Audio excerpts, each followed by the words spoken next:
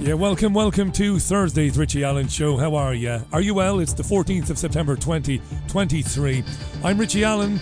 Get in touch with me during the programme via the message facility on the Richie Allen Show app, or you can leave a message via richieallen.co.uk. Let's do it then. Uncensored, unfiltered. You're listening to Richie Allen on the world's most popular independent news radio show.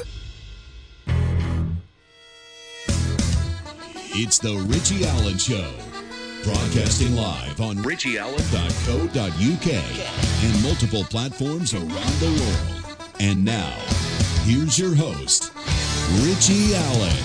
Now, Andrew Barr is a social historian and a campaigner for civil liberties. He contributes to the Daily Skeptic. He's a very good writer.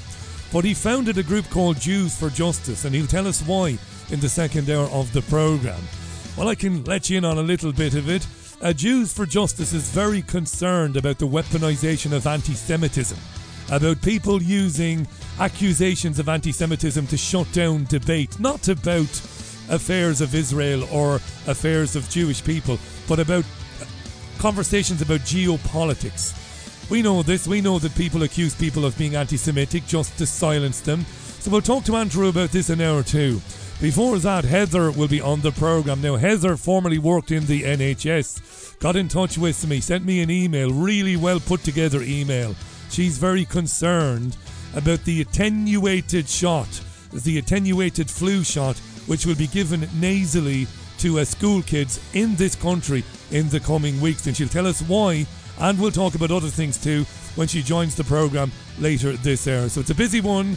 It'll be very interesting, he says modestly. No, it will be interesting.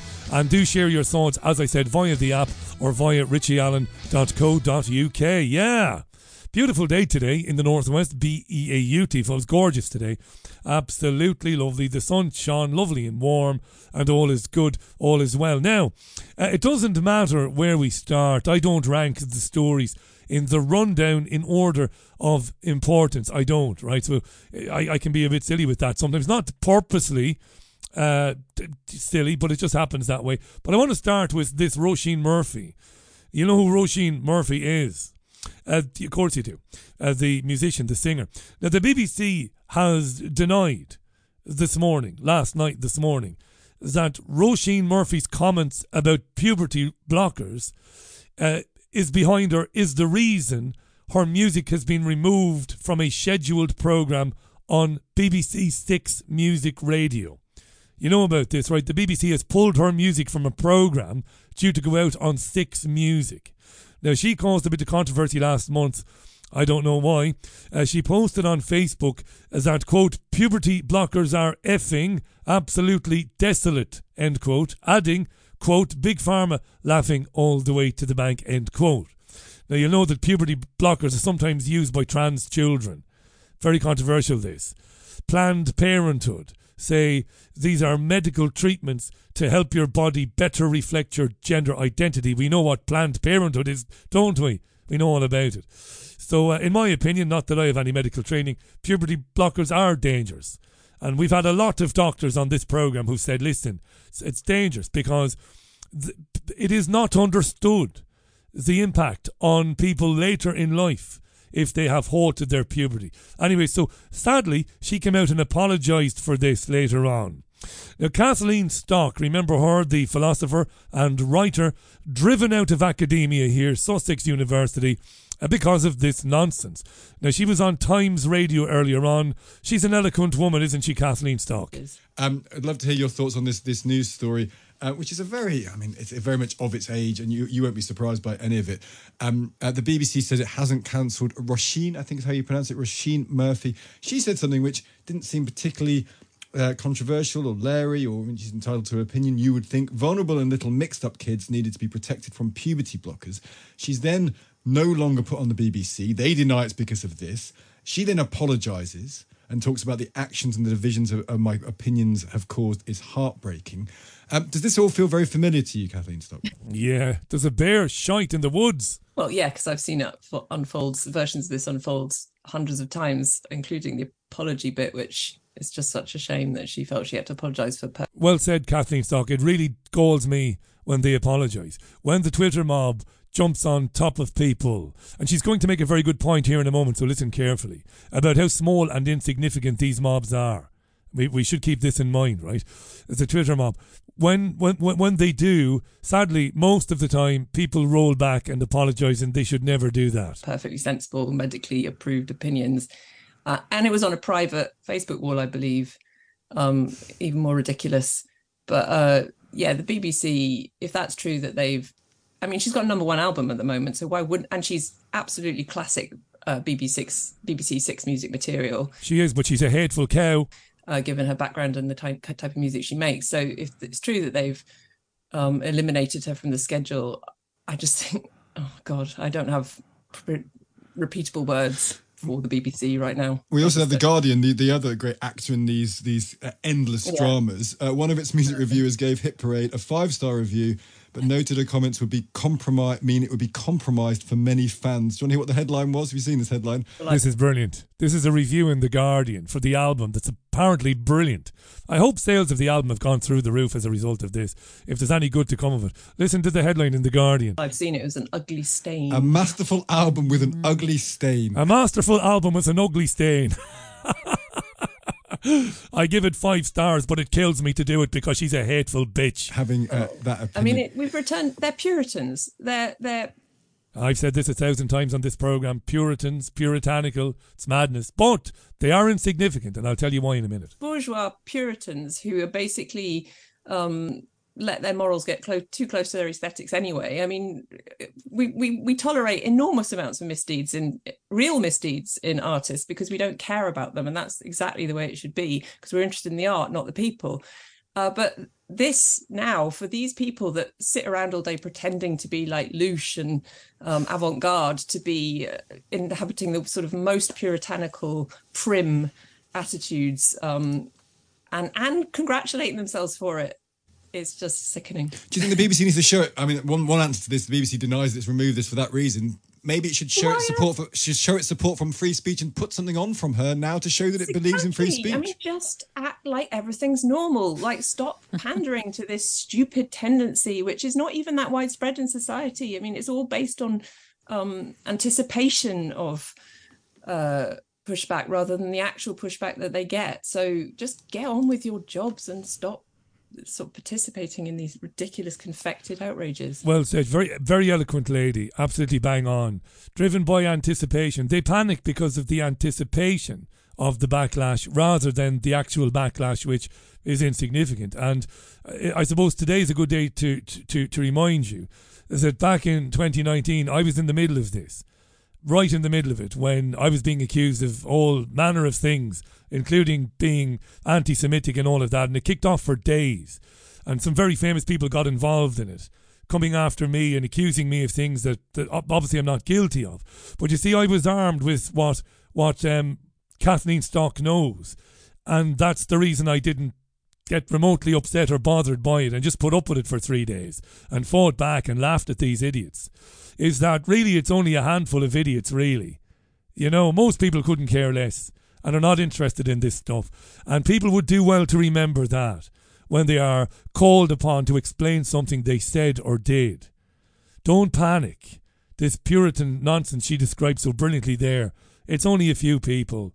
And a lot of it is not even genuine anyway. It's stuff that is, I reckon a lot of it is driven by people working for the tabloids, particularly the Mail and maybe the Sun and the Mirror. Don't panic if it happens to you. It's no big deal. Incidentally, what happened was an odious woman who writes for The Independent asked me what did I think of the Holocaust, trying to trap me into saying something. So just to see what would happen at the time, I said, and I was kind of being honest at the time when I said it, I said, well, I'm sick to bloody death of hearing about it. So it kicked off big time for for over 3 days, big time. Really kicked off, right? And I was making a point that there's no room for nuance or context in social media. Nobody gets to have a proper debate because people get to shout something at you and then completely ignore your answer and swerve your answer and then hit you with an ad hominem attack. This is how it works. Of course, I put it in context on the radio show. I've been to the awful places, Dachau and Auschwitz. I know people who survived Auschwitz. The context was every time I put Netflix on, or every time I put, what's the other one, Amazon Prime, there's a new film about what happened in Nazi Germany. I know, we know, is the point I was making at the time. But yeah, we're going to get into some of this with Andrew Barr later on. And I've invited Andrew to have a proper go at me. For anything I might have said that might have been over the line in recent years, because it isn't a bully pulpit, this, you know. I've said this before. If Jewish people want to take me up on something I've said or not said, I'm fair game. So we'll chat with Andrew. But they're very interested, Youth for Justice, about the use of accusing people of being anti-Semitic, not because the accuser actually believes it, but because they want to stain that person somehow to silence them.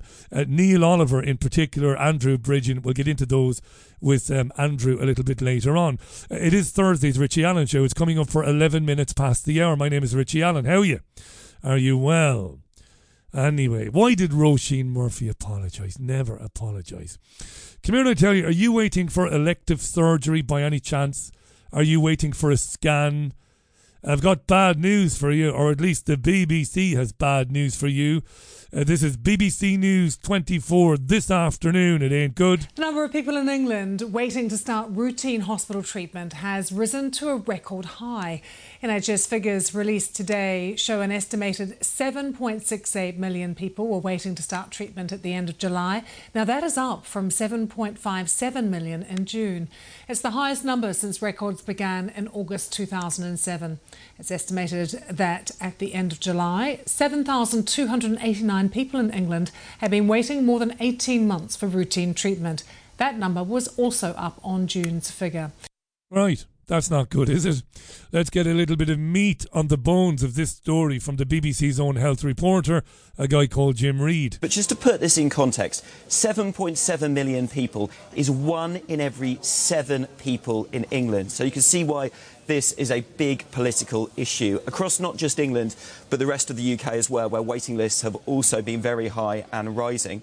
The government says an extra £200 million is being put in to help deal with this, to help deal with winter pressures as the NHS starts to get into that period, November, December, January, which is often very difficult for doctors and nurses because more people come forward with colds, with bugs, more slips and falls in the winter and that kind of thing as well, which is why you're seeing this pledge today for an extra 200 million in England. I should say that when you look at the statistics on this, the government say that a lot of this is about industrial action. We've had junior doctors and more senior consultant doctors on strike in August at the time that this data was taken. But actually, when you look at a graph for the overall waiting list in England, it was going up well before the pandemic hit in 2020. Then there was a sharp increase over that pandemic period, and then the number seems to still be ticking up, not at quite the same pace, but still be rising. The government says it has had some success, and the NHS is saying this as well, of reducing the longest waits. So those are waiting more than 2 years, those who are waiting more than 18 months. But overall, this waiting list is still going up, and that is proving to be quite a difficult political issue for the government, with an election round the corner probably next year across the UK. Fantastic. In the future, we'll have to learn how to perform self-surgery. You know, there's a YouTube channel. I used to watch Mojo on YouTube to learn how to play certain songs on the guitar. Look for Mojo, M-O-J-O, guitar lessons. If you've got a guitar and you don't play it very often and you're not very good, like me, Mojo's brilliant. Learn to play all the U2 songs, the Bruce songs, everything fantastic.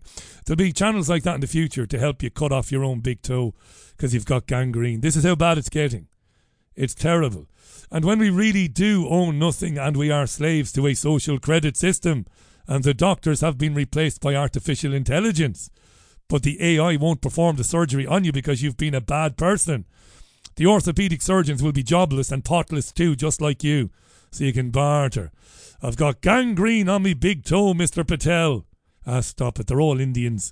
They're all feckin' Indians, the surgeons in the NHS. Same in Ireland. The Indians are geniuses.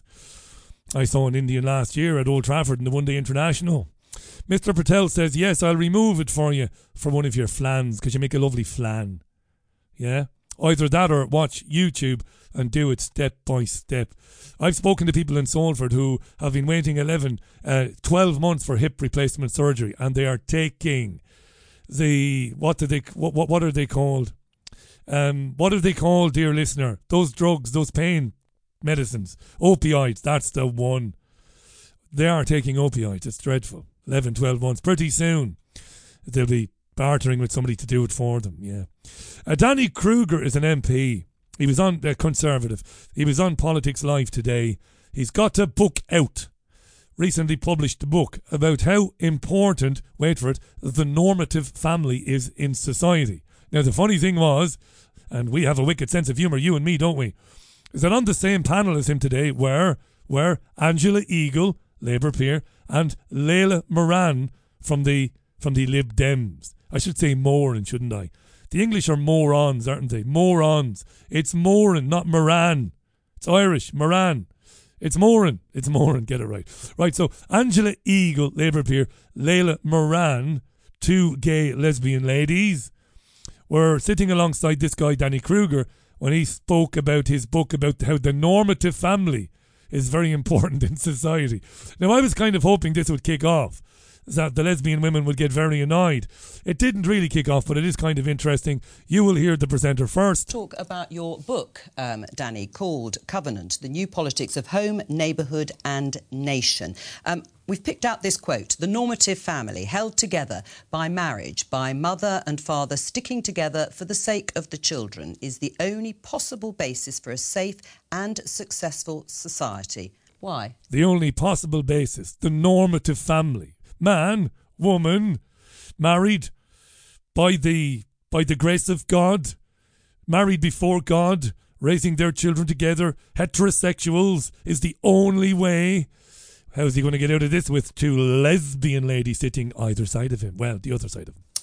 Well, that was a quote actually from a speech I gave, not the book. But the book makes the case for marriage as well, so thank you. The argument I'm trying to make is that what really matters to us in our lives, each of us as individuals, is the relationships that we have. And that starts with the home and the family, but it's also the relationships of our neighbourhood and of our country. And I think politics needs to reflect that. And I think it's right that government concerns itself with these things. So that's why I supported Brexit, because I think the nation matters.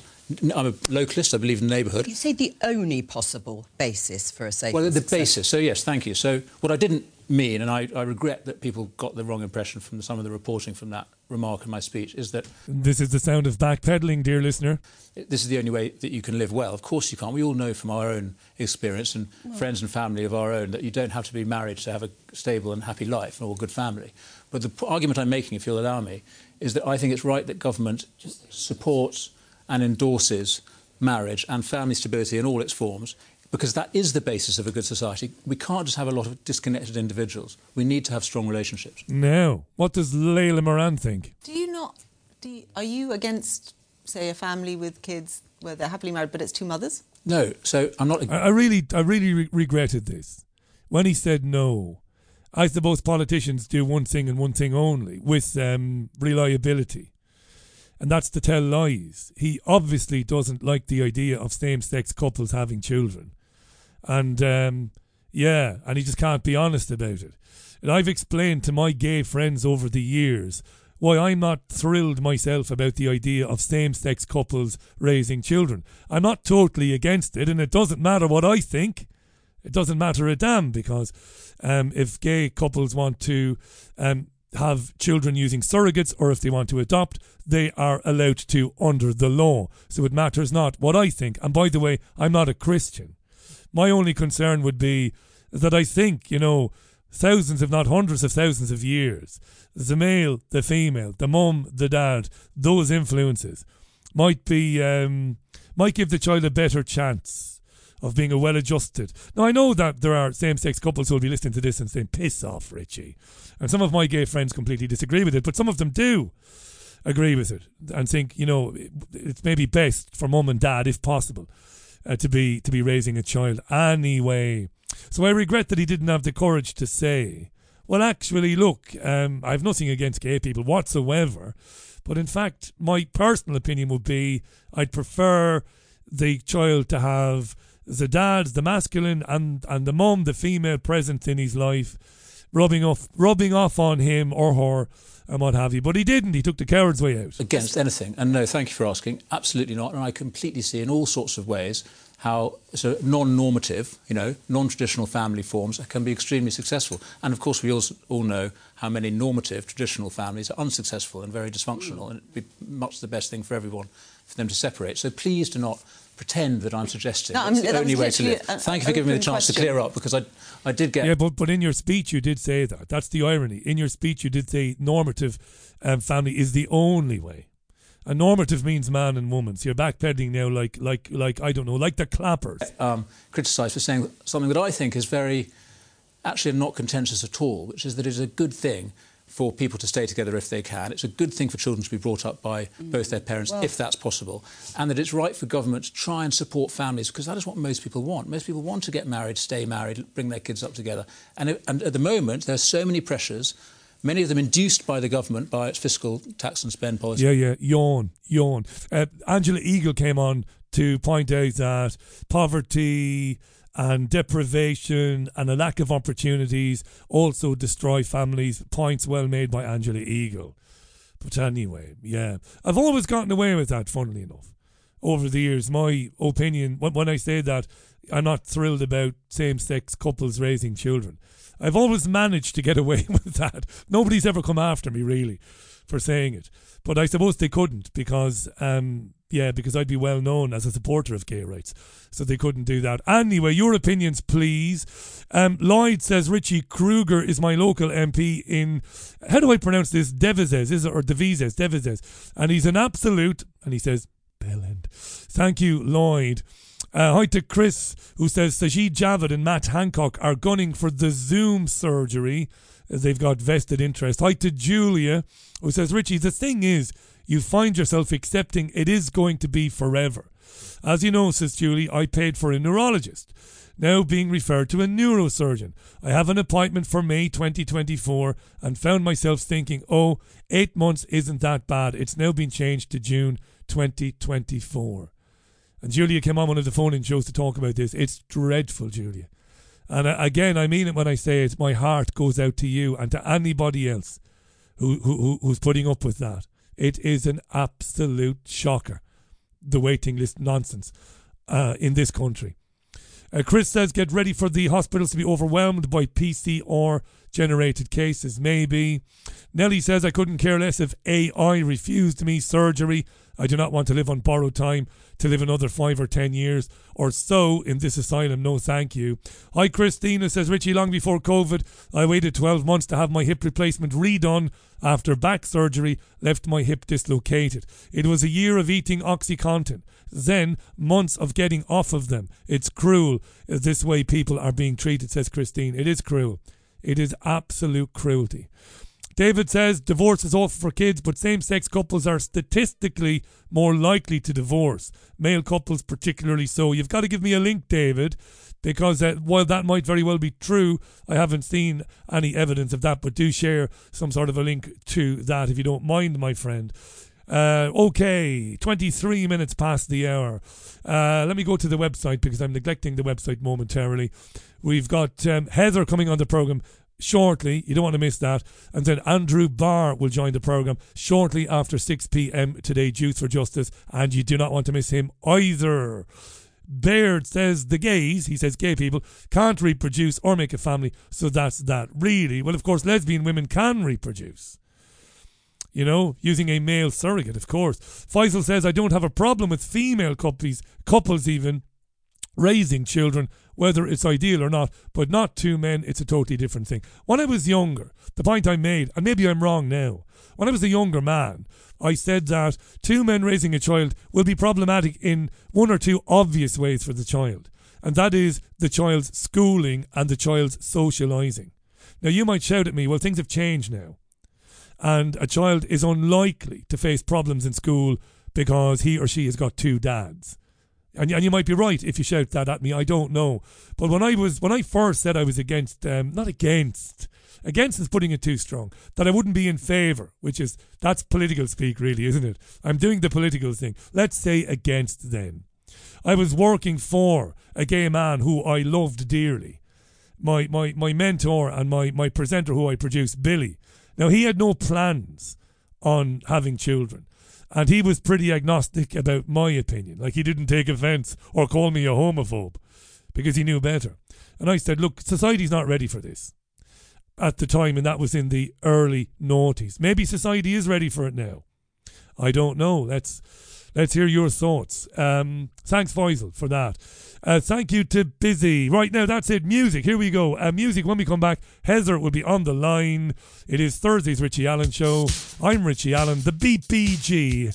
The 14th even, easy for me to say, of September 2023. Here's the Pointer Sisters. Keep those comments coming in via the app or via the website.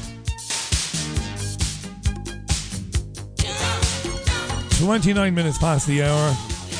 I don't ordinarily engage in a back and forth with the comments, but Baird has been back on to say that he disagrees lesbians can't reproduce. Of course they can. Did you not hear what I said? They need only get a male surrogate to donate sperm. Women can carry children. Lesbians are women, Baird. They don't need to be in love with a man to have a baby. They can, and this is how it works. Often not often, I shouldn't say often, but I know a lesbian couple who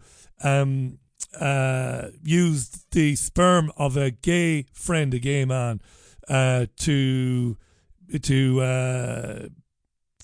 become pregnant, basically. What am I thinking about? And did it that way. So love's got nothing to do with it, mate. That's romantic and it's lovely and it's old fashioned and it's great. But in the case of in that case, it's got nothing to do with it. It's pragmatism, you know. Anyway, let's get Heather on the program. This is very important, by the way. Heather is in Inverness and was listening to the program last week and was very interested when we talked a little bit about the nasal vaccine. The nasal flu vaccine, which I learned last year is a live attenuated vaccine.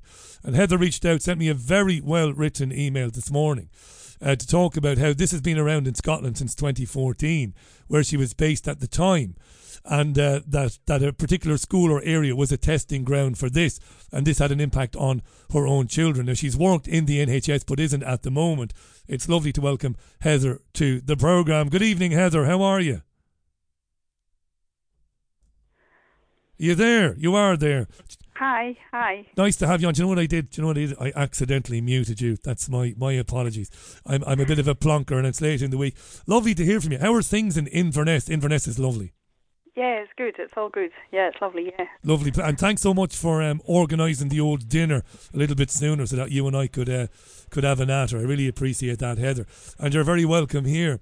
So tell us then about what people... Because you're concerned about the nasal flu jab, or let's call it the nasal flu vaccine, being given to kids, a live vaccine. And you had an experience or a negative experience with this, your children did, some years ago. Do you want to start there? Yeah, in 2014 it was introduced. I stayed on an island at the time. I stayed in the Western Isles in a small island called Benbecula, and it was introduced to all the schools in the Western Isles, I think. But certainly in the primary school that my children went to in Benbecula, it was introduced there. And the first year, I don't know why I did it, but I actually let them have the nasal flu vaccine. And the second year, on the consent form, when the consent form turned up, it was a yellow form and it said, tick yes or tick no, and it says, if not, why not? And I thought, that's very curious, that's a strange consent form. And because I worked in the hospital at the time, and I asked the pharmacist there, I said, what do you know about the nasal flu vaccine? And she was like, I didn't even know kids got the flu. She said, my kids never got the flu.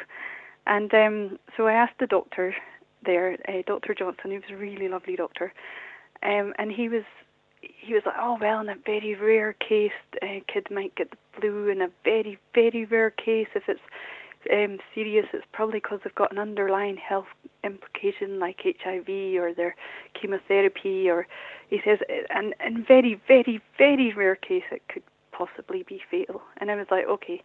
And I thought about it and I thought, well, I don't know anybody in that situation. And so I ticked no and I just put informed consent. And I remember particularly that November when the nasal flu vaccine was given, because it was very mild in Benbecula. There were still people walking around in shorts. Right. And so it was just within a week within days actually of the kids getting the nasal flu vaccine at the school, my sons ended up catching the flu. And first of all, they were both floored. They were both like, they couldn't lift their head off the pillow. I mean, you could have put like a pile of money at the bottom of my son's bed, who loves money, and he wouldn't have lifted his head up. And my other son, who loved trucks at the time, you could have put the next Brooder truck or other trucks that are available at the bottom of his bed, and he couldn't lift his head off the pillow. And they were both so poorly. And I thought, well, this nasal flu vaccine isn't actually stopping anything. It's spreading flu, if anything. And I thought that's a bit concerning for wee Johnny if he's got a compromised immune system. And so I contacted, well, first of all, I went back to Dr. Johnson, who was in the hospital, and I said, I think the nasal flu vaccine spread the flu. And he said, oh, well, I don't think that would be the case. And I kind of pushed him, and he went, oh, well, I suppose it could be possible. And then I spoke to Dr. Dawson, who at the time was the head of the youth in Barra. I think she still is. Again, a really lovely doctor. And I said to her that I thought the nasal flu vaccine was spreading the flu. And she said, oh, I have nothing to do with this. She says, you need to speak to Maggie Watts, who was the Director of Public Health in the NHS West Niles. And so I sent Maggie Watts an email, and I explained to her what had happened to my sons. And she sent me an email back, and it was just mostly the blurb about safe and effective, tested in other countries, it's been used for a long time, blah, blah, blah. And it was a very condescending, patronising reply, and it was almost like she hadn't actually heard what my initial concern was that I was worried that this flu was going to spread to other people that may be too ill to get the vaccine themselves. Like if you had severe asthma, you weren't meant to get the vaccine, or if you had HIV, you weren't meant to get the vaccine. And so I'm thinking that this is then going to spread to them, you know? This is interesting now. Heather, let's do a quick recap. So the first year they had it, but the second year they didn't have it because you spoke with the gentleman, Dr. Johnson, and he explained that children are very unlikely to get the flu. If they do, they're unlikely to become seriously unwell, and it's next to not impossible, but it doesn't happen that children die. And you thought, great, so they don't need to have it. So they didn't have it, but they came down with the flu. Now, if I don't ask you this, I'll be murdered, so I'll ask you anyway. Did you consider for a minute that they got the flu because they didn't have the vaccine? I thought it was too coincidental. First of all, it was very mild. It was too mild for the flu to actually be about. Yeah. But also it was very, very coincidental that within a couple of days of the flu vaccine being given out, that they caught the flu. And I remember probably a year later, I was speaking to the health visitor, and it was just a general chit-chat, and she said, oh, I hate giving that nasal flu vaccine. I always end up ill after giving kids nasal flu vaccines. And I just thought that was the weirdest thing ever. That, like, so there's obviously a knowledge there that it can pass on the flu. I can back you up. I can back you up, Heather. I used to tell a story when we lived in Fallowfield in South Manchester. I was offered the flu jab at the surgery I was registered with at the time, and I refused it because I've never had any jabs. And the receptionist was absolutely smothering, and she was a lovely lady. Her name was Claire. And I said, what's up with you, Claire?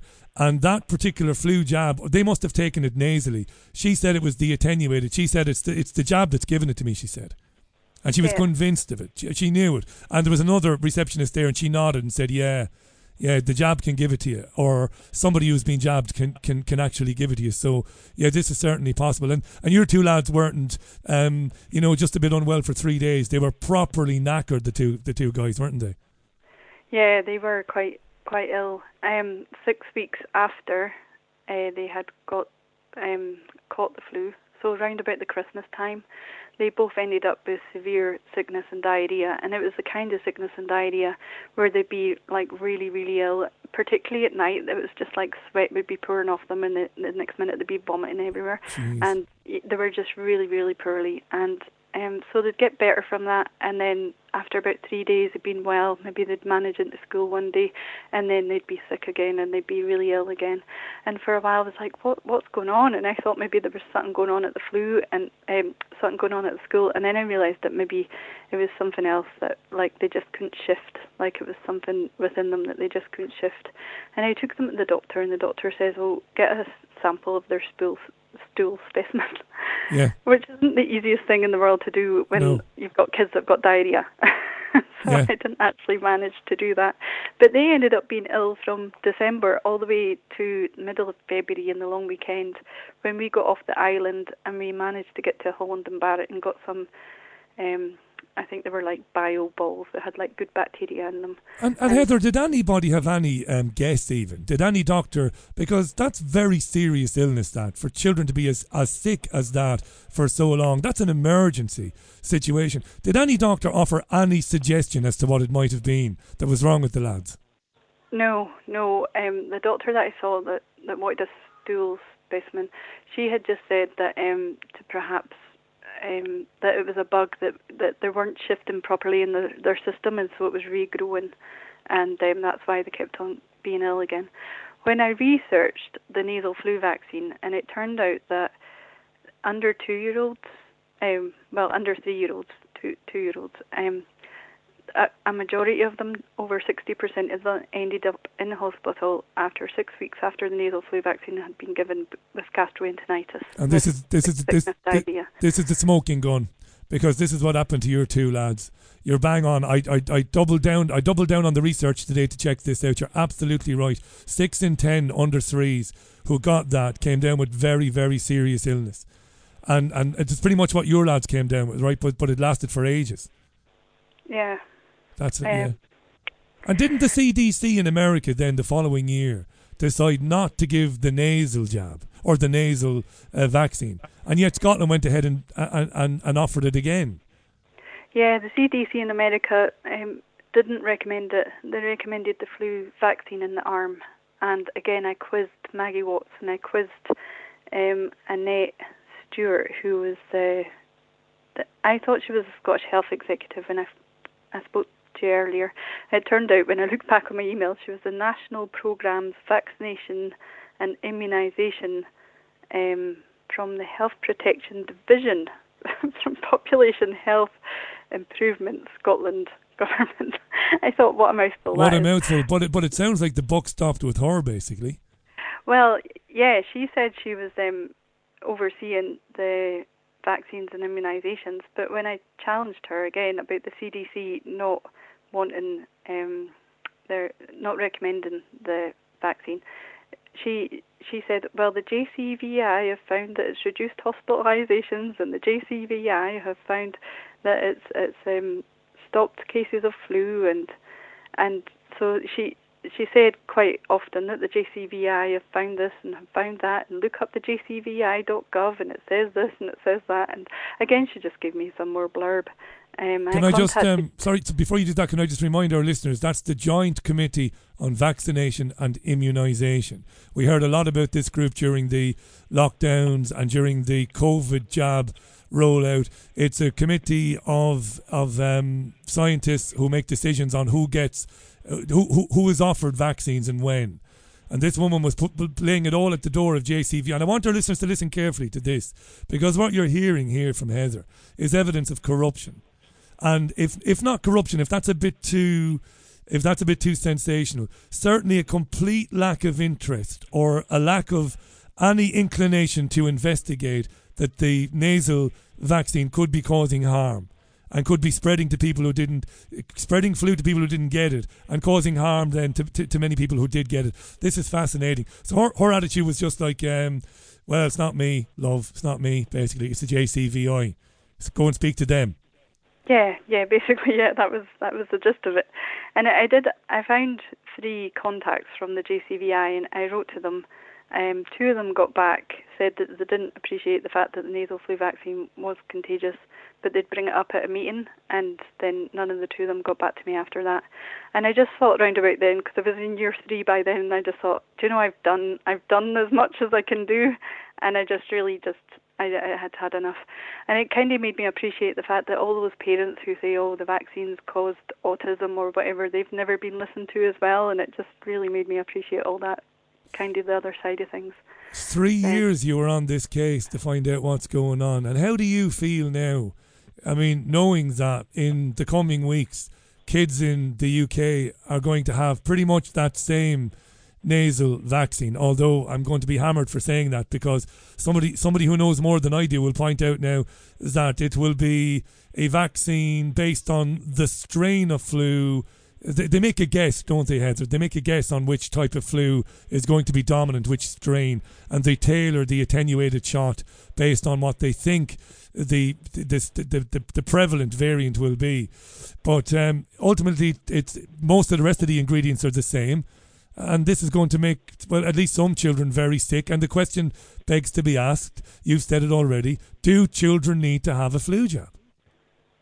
Yeah. Do they? I mean, what are they saying on the media at the moment when they talk about it? They're pushing this idea that the kid should have it so the kid doesn't give flu to the vulnerable person you mentioned earlier on who can't have a jab because he or she is an older person and they have asthma. This is how they're selling it, isn't it? Protect the population, protect granny and granddad. Yeah, that's it. And the really annoying thing is that that's the person who's got to be most at harm from everybody getting a nasal flu vaccine that's possibly contagious. I think at the time as well, I found an NHS Leeds webpage that did say that it was a contagious vaccine for 28 days. I can't find the webpage now. And I think, like, over the couple of years after, there was articles in the local Inverness Courier that said, do not come to hospital and visit people if your child had the flu vaccine or had a vaccine. So they do kind of know that it can be contagious. I mean, there's no two ways about that. And actually, after emailing yourself, Richie, I wrote an email to AstraZeneca and said, like, you know this is contagious. You know this can be harmful for elderly people and people who are under the age of 2. How can you justify it? Yeah. And just got an email back saying, oh, we'll be in touch after 5 days. And nothing. We'll be in touch, yeah, and then radio silence thereafter, Heather. Probably, that's the frustrating thing. And again, I don't say this too often anymore because it does get a bit old, me saying this. But it's tragic that we're talking about it here. You know, the legacy media should be looking into this. This should be all hands on deck because this stuff is going to be rolled out this winter. And nobody should take medical advice from me because I'm not an expert. But I wouldn't give this to a child. Based on what Dr. Johnson said to you and the other lovely doctor, the children just do not get the flu. They just don't, as a rule. And therefore, why should they have something to protect against something they're very unlikely to get? And it could cause them harm, as you said. And I like the fact you say possibly. It's awful, isn't it? Yeah. And I suppose then the rest of us then, so we won't have a flu jab this winter. And you're saying that we might very well be in danger if we are working around people who've had it. It might explain if we get the flu. Well, yeah. Yeah, absolutely. And like even pets as well. Like some dogs have been having nasal flu vaccines as well. My mother-in-law's sister-in-law's dog came round and was looking me in the face and she said, oh, well, at least you won't get the flu. She just had a nasal flu vaccine. I'm like, what? Yeah. Get me out of this madhouse. Yeah, it's quite horrible, Richie. It really is. And it's horrible to think that your kids are going to be in a class full of other kids that have had this, you know, that you can't do very much about that other than keep them off school for 28 days. What else can you do about that? Would you consider that, Heather? I mean, I know that will bring its own problems.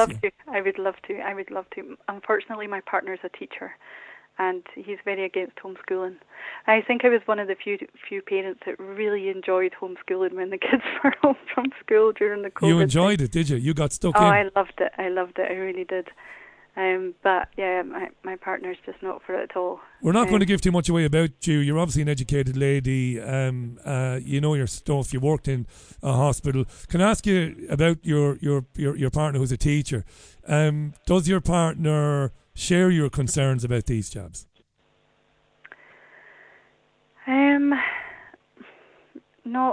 Not really. I don't think he does as much as I do. I don't think he sees the implications of it all as much as I do. I think because of after what happened with the nasal flu vaccine, and then I think they'd introduced the hepatitis B vaccine to children, newborn babies in America. And I just found the whole thing totally bizarre. So when my youngest came along, Robert, I just decided I wasn't going to vaccinate him at all. And I made that decision. I didn't tell my partner. So when he found out, there was like a whole ruckus, and I was trying to prove my point as to why he shouldn't be having certain vaccines, and my partner was trying to prove why he should be. And there was a whole big ruckus about that. So I'm so glad that happened just before the whole COVID thing hit, because I think it kind of opened his eyes up a lot more about like the possibility of dangers to vaccines, because I think he was so in that program of no, vaccines are safe and they're good and they help people, and which I had been in, but I think he was so totally in that narrative that it was a good thing that happened, really, that opened his eyes up, I think.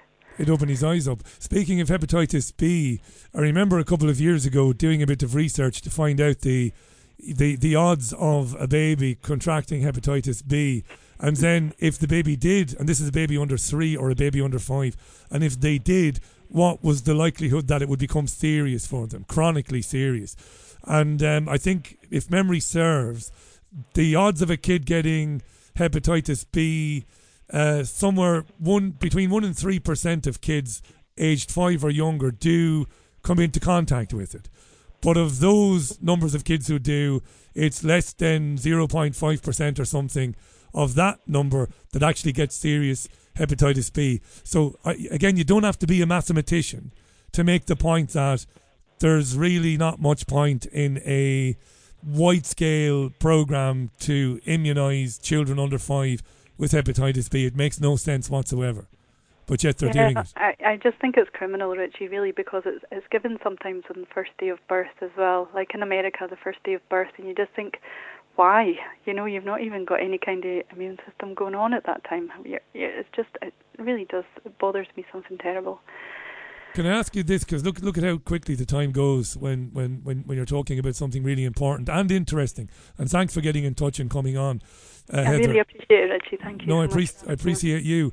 You left the NHS and you left it. It sounded reading your email that, okay, look, it had gotten pretty bad, but there was a bit of regret and a bit of remorse kind of tinged in the email. It's not in a great place, the National Health Service, at all, and that's the understatement of the year, isn't it? Yeah, it really is so bad. I just don't understand why, like, wear masks and things like that. It's just removing you from patient care. It's just taking you further away from being able to be a good nurse or a good healthcare assistant or even a good doctor to a patient, because they're not seeing your face. You're not able to relate to people very well when you've got a mask on. The whole thing's a bit daft. But yeah. How did you get on during during 2020?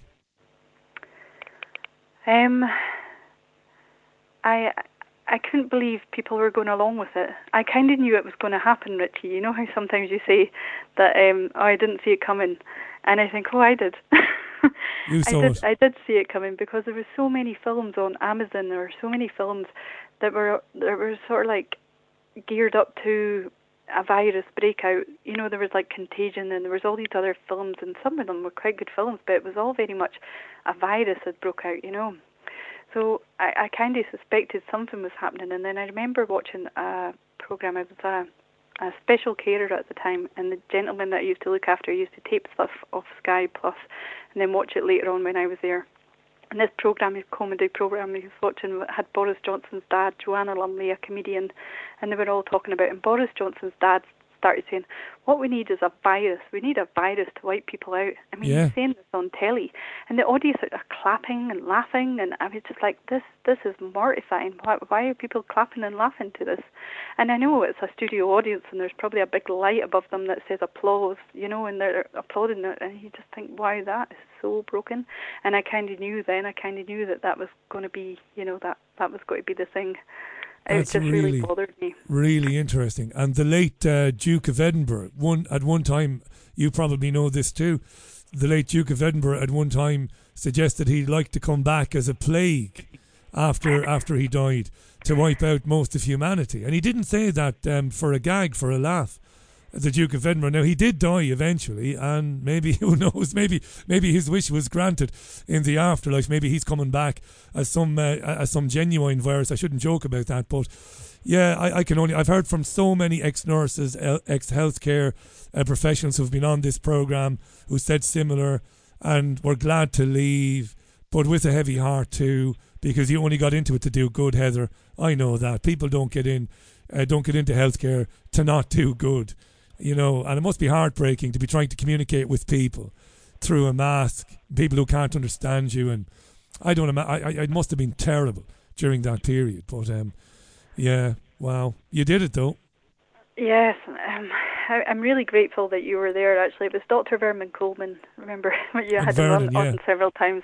I looked up him because he had helped me before in his books when things were going wrong, and I think it was the 20th Century Blues or something his book was called. It was a really brilliant book.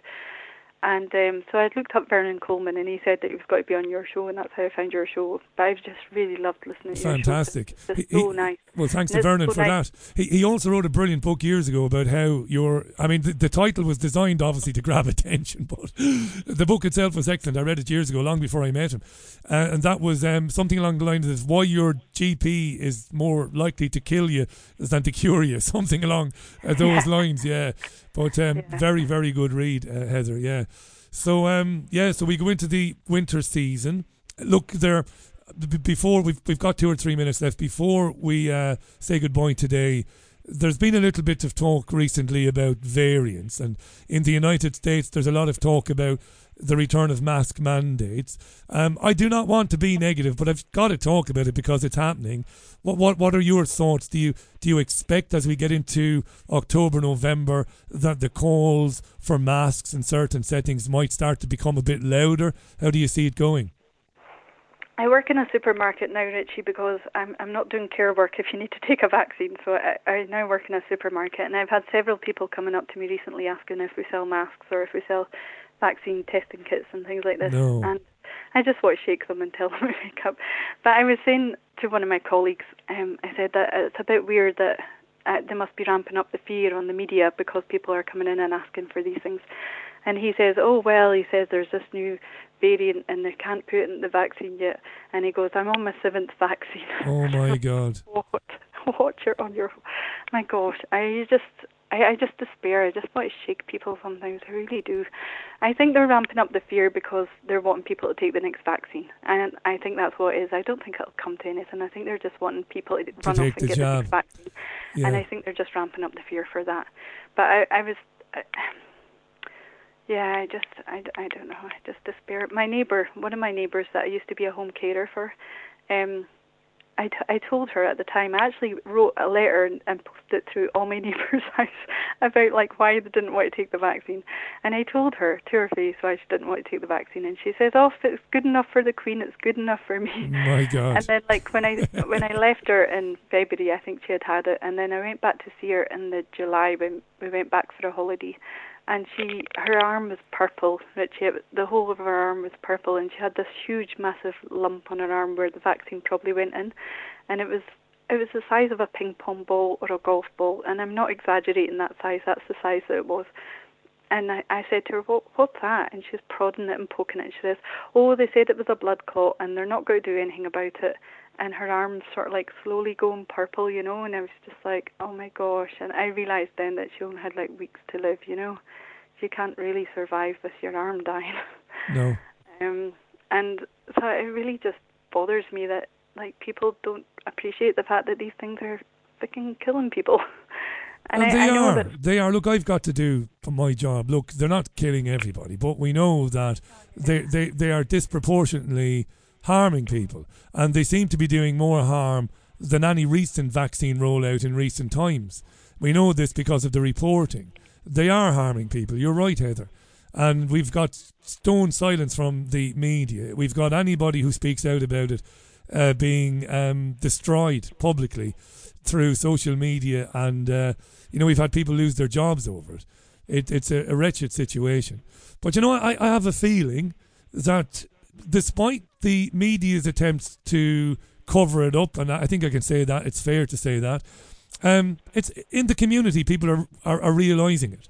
they can't prevent people from witnessing what's going on in their own neighbourhoods. And that gives me some hope, Heather. I'm going to give you the final word, 30 seconds. Brilliant to meet you today. Thanks for coming on and sharing that. Thank you so much, Richie. Not I at really, all. really appreciate it. And I really appreciate telling what happened to my sons and letting people know that what happened. I really appreciate your programme. Thank you so, so much. You're very kind, and giving people, a little bit more consent or a little bit more information before they make that decision for their own teenagers in school. Heather, in lovely Inverness, lovely to meet you. I'm sure we'll meet again, and thanks for coming on today. Bye for now. Thank you so much. Brilliant. Heather in Inverness. What a beautiful speaking voice too, eh? It's 90 seconds to the top of the air. Look, there's no point in me going through them because you've sent through dozens and dozens of messages. Les has been on to say, hi Les. Richie, I never understood getting the flu jab, which is basically giving your body the flu. Well, in fact, you mightn't have got it in that particular year in the first place. Now, Les, there's no point in me being the devil's advocate, but sure, I might as well have a go at it anyway, in this instance. But I remember asking a doctor, long before I heard anything negative about vaccines, going back many years ago, what is it, Doc? What is it? And the doctor said to me, Richie, it's a little bit of the flu, just a little bit the antibodies. And then your body builds up, a little bit of the flu, a little bit of the virus. And then your body recognises that you might be a little bit sore for a day. You might have a little bit of a cough, or your nose might run for a day, Richie, because it's only a little bit of the virus. But what happens is, then, as the winter sets in, when you're exposed to the actual flu, you won't get it because your body will recognise it, and it's got the antibodies ready to go. That's what we were told. Now, the doctors who told me this, they weren't liars. Now, I'm not saying they were right, by the way, but they weren't liars. This is how they understood it. The vaccine, the idea is we introduce your body to a little bit of a foreign agent, which isn't good for you. And the body builds up the antibodies, blah, blah, blah, blah, blah. That's how they understood it for years and years and years.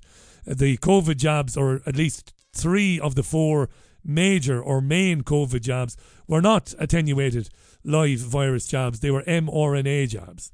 But again, there are people who dispute that, and we've had those people on this programme. The time is exactly 6 o'clock. It's just gone 6 o'clock, in fact. Do not forget that Andrew Barr will be on the programme shortly.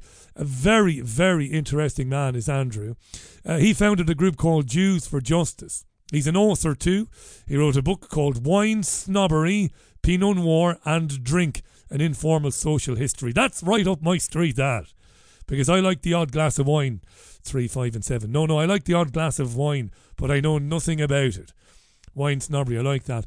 But he was very interested in how people like Andrew Bridgen and the GB News presenter, Neil Oliver, were attacked and accused of anti-Semitism. And he sees it, does Andrew, as the weaponisation of anti-Semitism. It's like ad hominem, isn't it? It's like an ad hominem attack, right?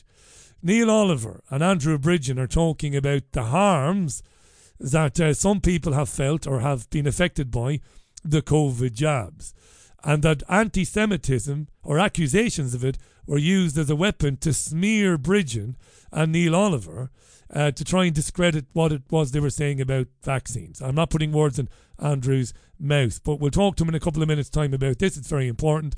Keep your comments coming in. richieallen.co.uk. That is where you can leave a comment live, or if you haven't before, download the Richie Allen Show app to your smart device. Ask not what the BBG can do for you, but what you can do for the BBG. Support the Richie Allen Show now at richieallen.co.uk. And thank you so much for your messages. You're very good to me, don't you know? Hey, listen, before we welcome Andrew to the programme, this programme will be 9 years old tomorrow. Yeah. The 15th of September 2014. The very first one from a bedroom in Fallowfield with equipment that was just about good enough for broadcast. At the time, it had been built by the amazing Paul Ripley. And we went live that night at 8 o'clock. The very first one was live. I had a load of guests on. I think I had 4 or 5 guests. I was very ambitious back then, working by myself. Hayden Hewitt was one of the guests on the night, in fact. I think Jim Mars was on that very first show. It's 9 years old tomorrow. I'm not going to thank individually right now the dozen or so people who've been hugely important in the show remaining on air. But the dozen or so people, they know who they are. You know, who've come up with a couple of bob here and there, but not just the money. Their counsel, their wisdom, their advice has been invaluable. So they know who they are without me. Because if I try and name them, I'll forget somebody and I'll be abused quite rightly later on. But you've stuck with it as well for 9 years, and you haven't really given up on it. And sometimes you have given up on it. You've been annoyed by something I've said or you've heard, but you came back. And every month you find a couple of quid to send to it to keep it on the air. So I will love you to my dying day for that, for keeping it alive, because it is an independent radio show. It isn't owned by, it isn't beholden to special interest groups or corporations. It isn't. It's completely independent. It is a completely 100% free speech zone. You know, we feature people on the show that they can't really get a hearing anywhere else. And that's important more than ever as time kind of goes on. So I'll be happy tomorrow celebrating the 9 years. I didn't think it'd last more than a couple of years. That's genuine. That's not fishing for compliments. It's difficult to ask people to effectively support something financially that they could otherwise get for free, because the programme is free to air and it always will be. But you do pop up with a couple of bob, as I've already said, and as long as you continue to do so, we'll have a radio programme. So thank you. Tomorrow the Richie Allen Show is 9 years old. If you have a beer tomorrow or a glass of wine, and if you're a teetotal and you raise, I don't know, a 0-0 beer, or if you have a glass of Sidona, I don't know what it is, don't toast me.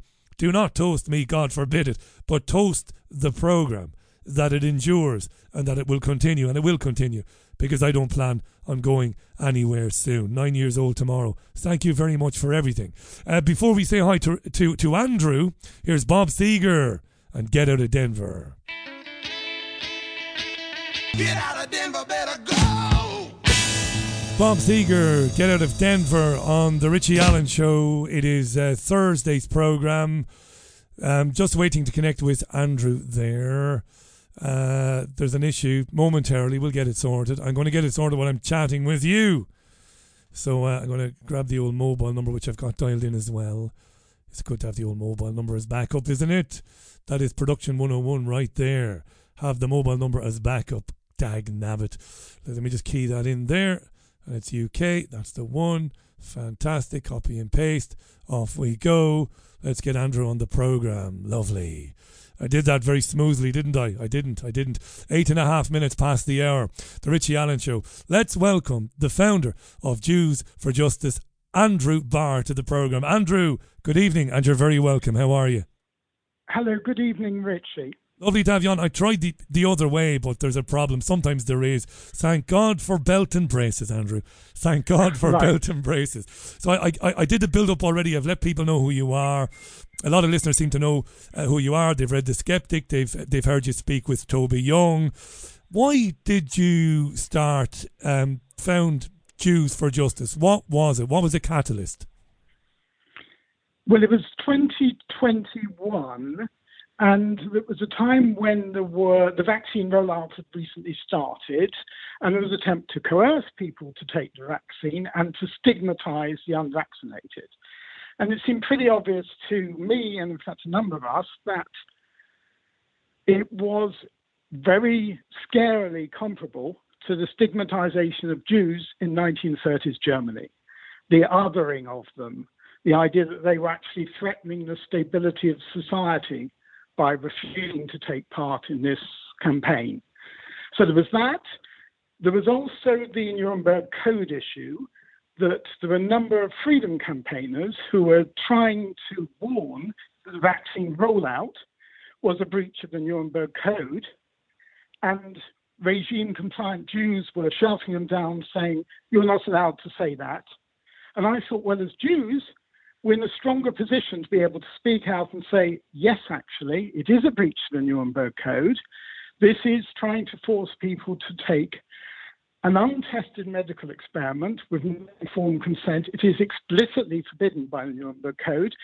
And people can't tell us we can't say that. They can argue with us. But once they're arguing with us, we're in a debate. And that's all we wanted in the first case, was to have a debate. So that's where we came from at the beginning. Were you surprised by this when this happened? Did this come out of left field for you, Andrew? For me personally, not entirely. I mean, I remember when the lockdown was announced, and my first reaction, because my background as an historian, was to say, my God, this is a Reichstag fire.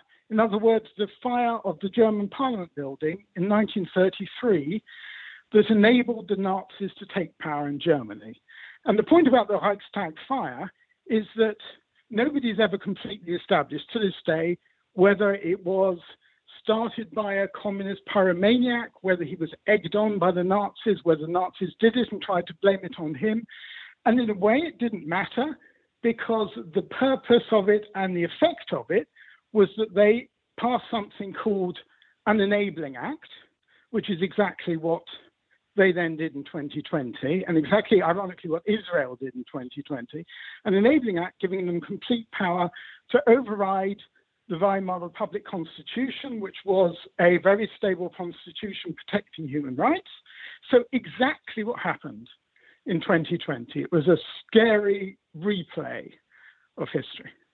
And you mentioned there that when Jews raised their heads above the parapet to make this comparison with the othering, you said that prominent Jews maybe in politics, maybe in the media, were shouting them down. How was that particularly disturbing at the time? That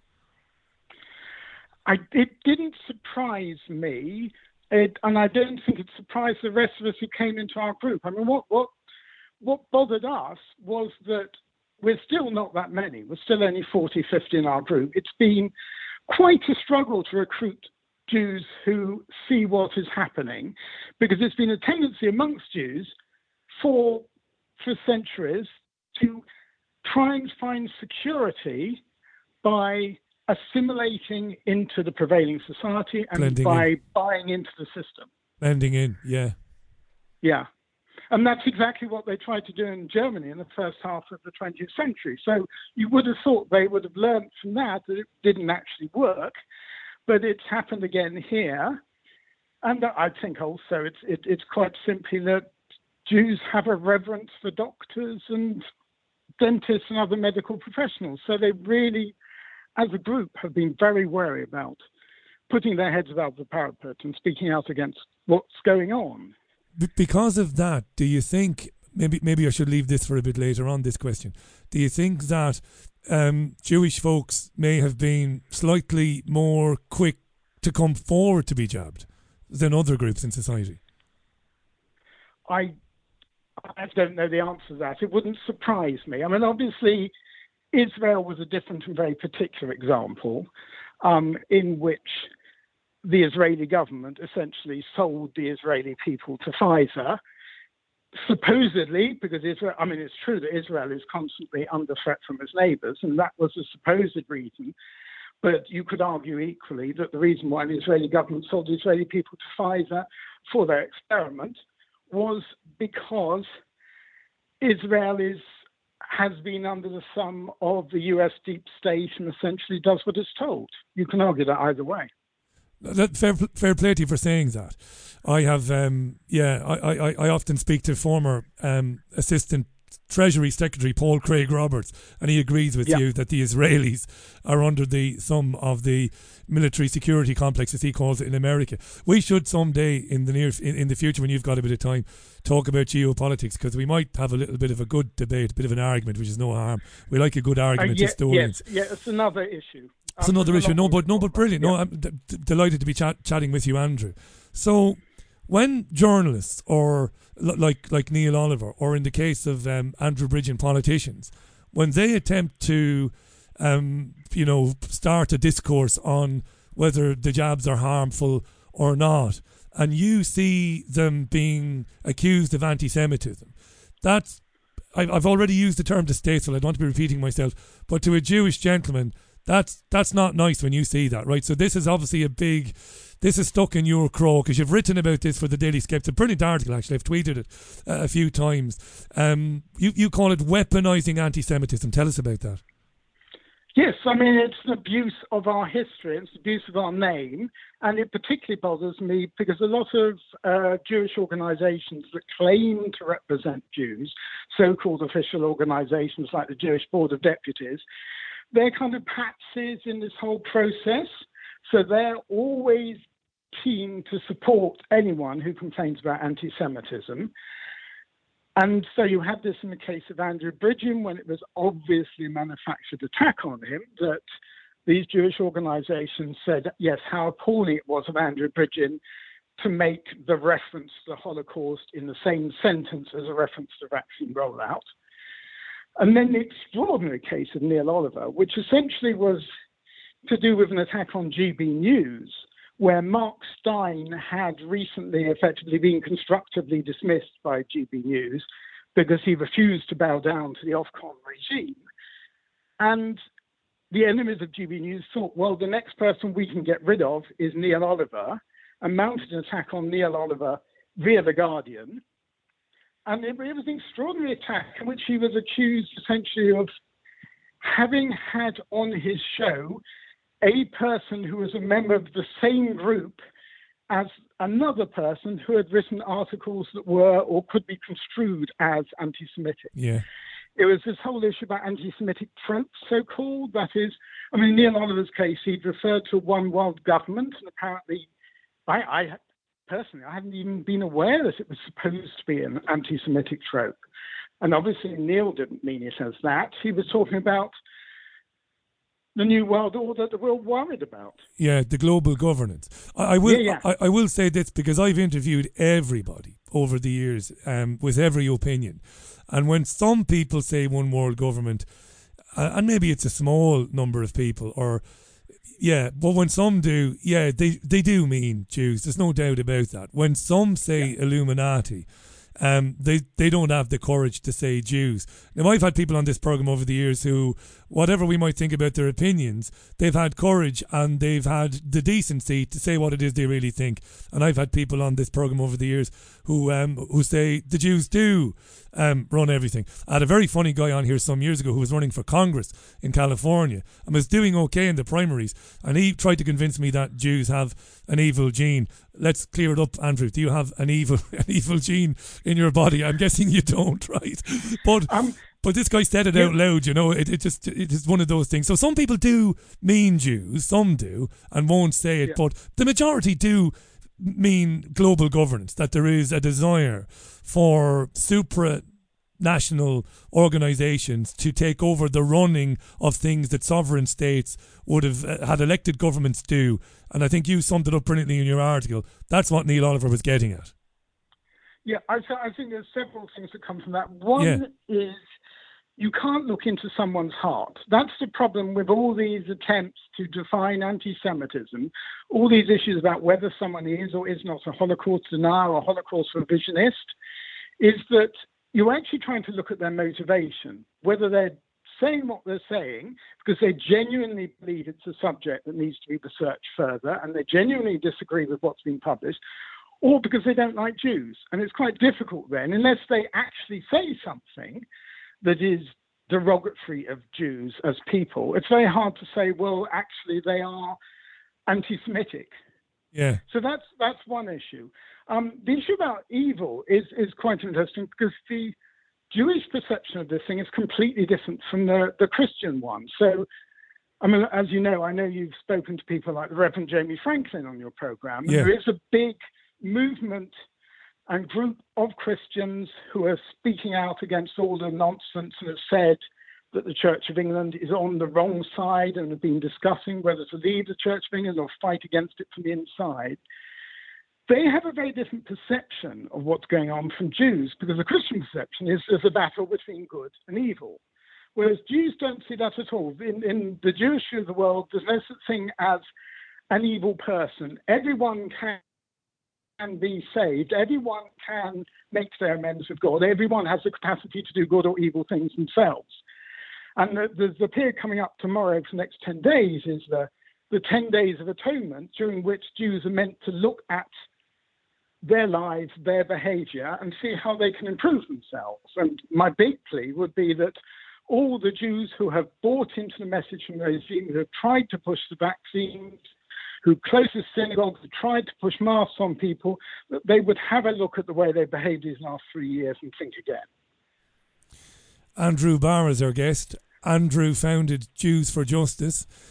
He's on the line. He's going to stay with us till the end of the programme today. Needless to say, the interest in this is massive. Comments on the app and a huge number of comments flying in on the website comment live. That's really interesting, that what you said there about the approach to the idea of evil. I didn't know any of this, you see. So that's very interesting to me. Let me just read a couple of comments that have come in, if you don't mind. Yeah, sure. That's Andrew. Let's bring them up. Yeah, a number of people are asking me about Corbyn. A number, so we'll do about 10 messages here. Richie, would Andrew agree that given that Corbyn had submitted more early day motions in the Commons in matters relating to Jewish people than any other MP, any attack on him regarding claims of him being anti-Semitic could actually be construed as anti-Semitism itself? That's a really interesting way of looking at it. I wouldn't go that far, but definitely anti-Semitism was weaponized against Jeremy Corbyn to bring him down. I mean, there were various different interest groups who wanted to get rid of Jeremy Corbyn. There were the Jewish organizations I mentioned earlier who don't like the fact that he pushes the Palestinian cause all the time. There are the Blairites in the Labour Party, who obviously didn't like the fact that the hard left had taken over. And there was a British deep state, which was determined not to allow him to get anywhere near power. And they tried various different means of attacking Corbyn when he was chosen as Labour leader. They tried to accuse him of being a Russian spy. They tried to accuse him of being a misogynist. I think they tried to accuse him of being a homophobe as well. And none of these stuck. All of these he pushed back against. And the one that stuck, I think, partly because these Jewish organizations were pushing hard against him anyway because of his attitude to Israel, was the issue of alleged anti-Semitism. I don't think he pushed back hard enough against it.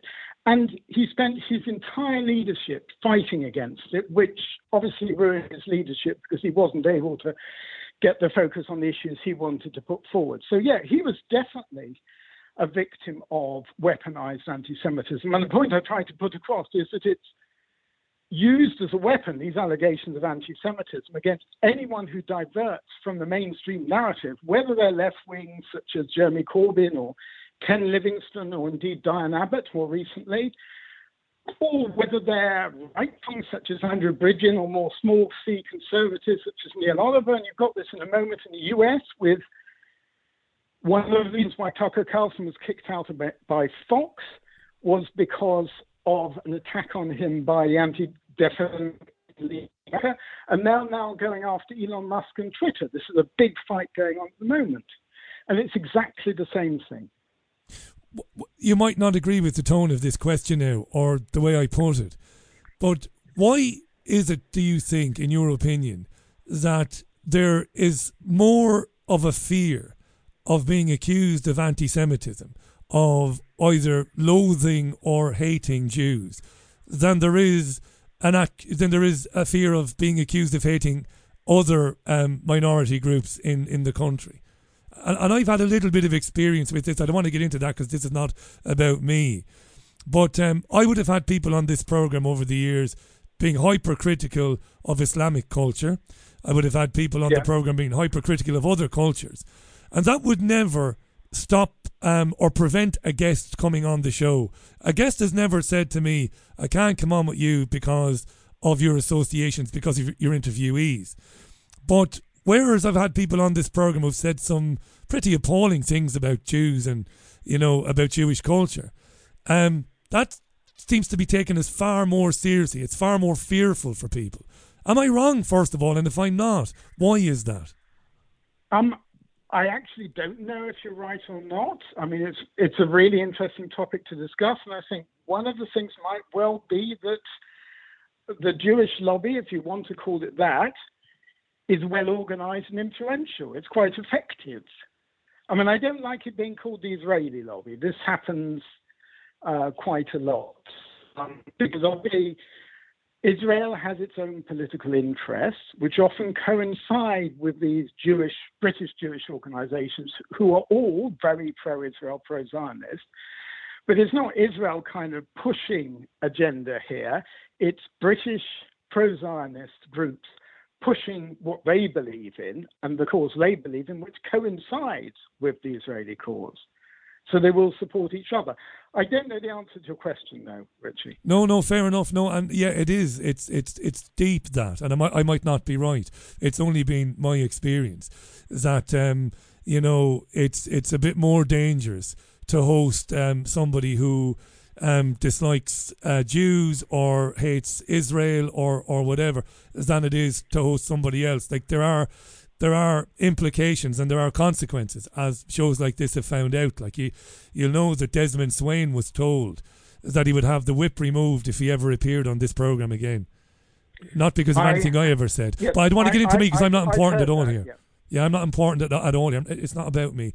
But these, and we can of course broaden this out away from the anti-Semitism issue, where we were talking on the programme earlier about the Irish singer Roisin Murphy, who made a comment about that, the drugs might be, the puberty blocking drugs might not be a good thing, and the BBC have taken her music off a programme that it was due to be scheduled on. These are, I mean, it sounds like a cliche now, I'm boring myself and it sounds a bit sensationalist, but these are crazy times, Andrew, aren't they? These are mad times to be living in. Yes, and I tend to feel like sitting in the eye of a storm, but then you see traditional feminists who also probably have the same sense of sitting in the eye of a storm and can't imagine what's going on around them. The trans issue is used in exactly the same way as the anti-Semitism issue, as far as I can see. It's whatever can be used to silence dissent is used, whatever works. So it goes back to this Jeremy Corbyn thing. They look around, see what tool's going to work, and use that one. Should programmes, radio programmes, television programmes, should they interview people who say the Holocaust never happened? Should those people be afforded a platform on the national or commercial media? I think if you don't discuss let's use the term Holocaust denial. I know it's not a really ideal term because you have this whole grey area between Holocaust denial who say there was no Holocaust, it was all made up, and Holocaust revisionists who say, well, it was massively exaggerated. I would be personally very happy to debate these people because I've noticed this actually in the freedom movement in the last few months. A lot of people have been saying the way you know something is true is when it gets suppressed. So the same applies to the whole issue about Holocaust denial, is that there's actually a big problem in the freedom movement of a lot of Holocaust denial, Holocaust revision, anti-Semitism. And that is coming from the fact that the attempts to suppress Holocaust denial and to stop people saying anything that can possibly be described as anti-Semitic. And so all these freedom fighters automatically think, well, it must be true because we're told we can't touch it. So, yes, you've got to be prepared to debate them. That's fascinating. That's fascinating. The idea that it's never talked about or acknowledged might lead to some people thinking, well, this is what the media does, this is what the establishment does when it wants to keep something quiet, and that might lead some people down certain rabbit holes. Because I've interviewed, I think, 2 people over the years, who have said it either never happened in the one case, and in another case it was somebody who said that they don't believe that Jews were gassed, that they were machine gunned to death or otherwise. And I've Jewish friends, and I have Jewish business partners, and I have a Jewish accountant who I'm very fond of, and they were kind of split really on whether it's the right thing to do to speak to people like that. But they weren't in any way dogmatic at all, even though they were split. One of the guys was like, yeah, bring him on and just poke holes in his narrative, which I did. And the other guy's like, why waste your time talking to these Egypts, Richie? So there's almost like benign responses to that particular question. But you'd be of the belief that to send anything underground is dangerous. Put everything out in the light of day, have a proper discussion about it, and if you do that, you believe, Andrew, the truth will always come to the surface, right? No, I don't think it necessarily will always come to the surface, and I think one won't actually change other people's minds, but the alternative is worse. It's a bit like this argument that people say, well, I know the world has changed now, but people used to say that democracy is the worst political system except for all the other political systems. Equally, free speech is the worst system you can think of, except for all the other systems that exist for controlling and regulating discourse. And I think that's the problem. It's not ideal. I'm not sure if I'm a free speech absolutist, but I've got to be prepared to argue against Holocaust deniers, Holocaust revisionists. The whole question about the gas chambers in Auschwitz, which is a very complicated technical argument, is that Holocaust denial or Holocaust revisionism? I don't know. If you're not saying that Jews didn't die, you're just arguing about how people die. And if you look at serious historical scholarship on the Holocaust, and there is a vast amount of it, it changes all the time as people do new research and find new material in archives in all kinds of countries, like Poland, for example.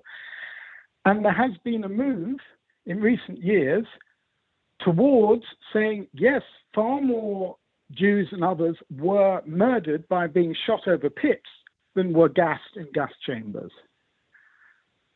Yeah. So that's now the mainstream opinion. That's interesting. That an Irish journalist was hammered for saying something similar some years ago, writing for the Irish Times.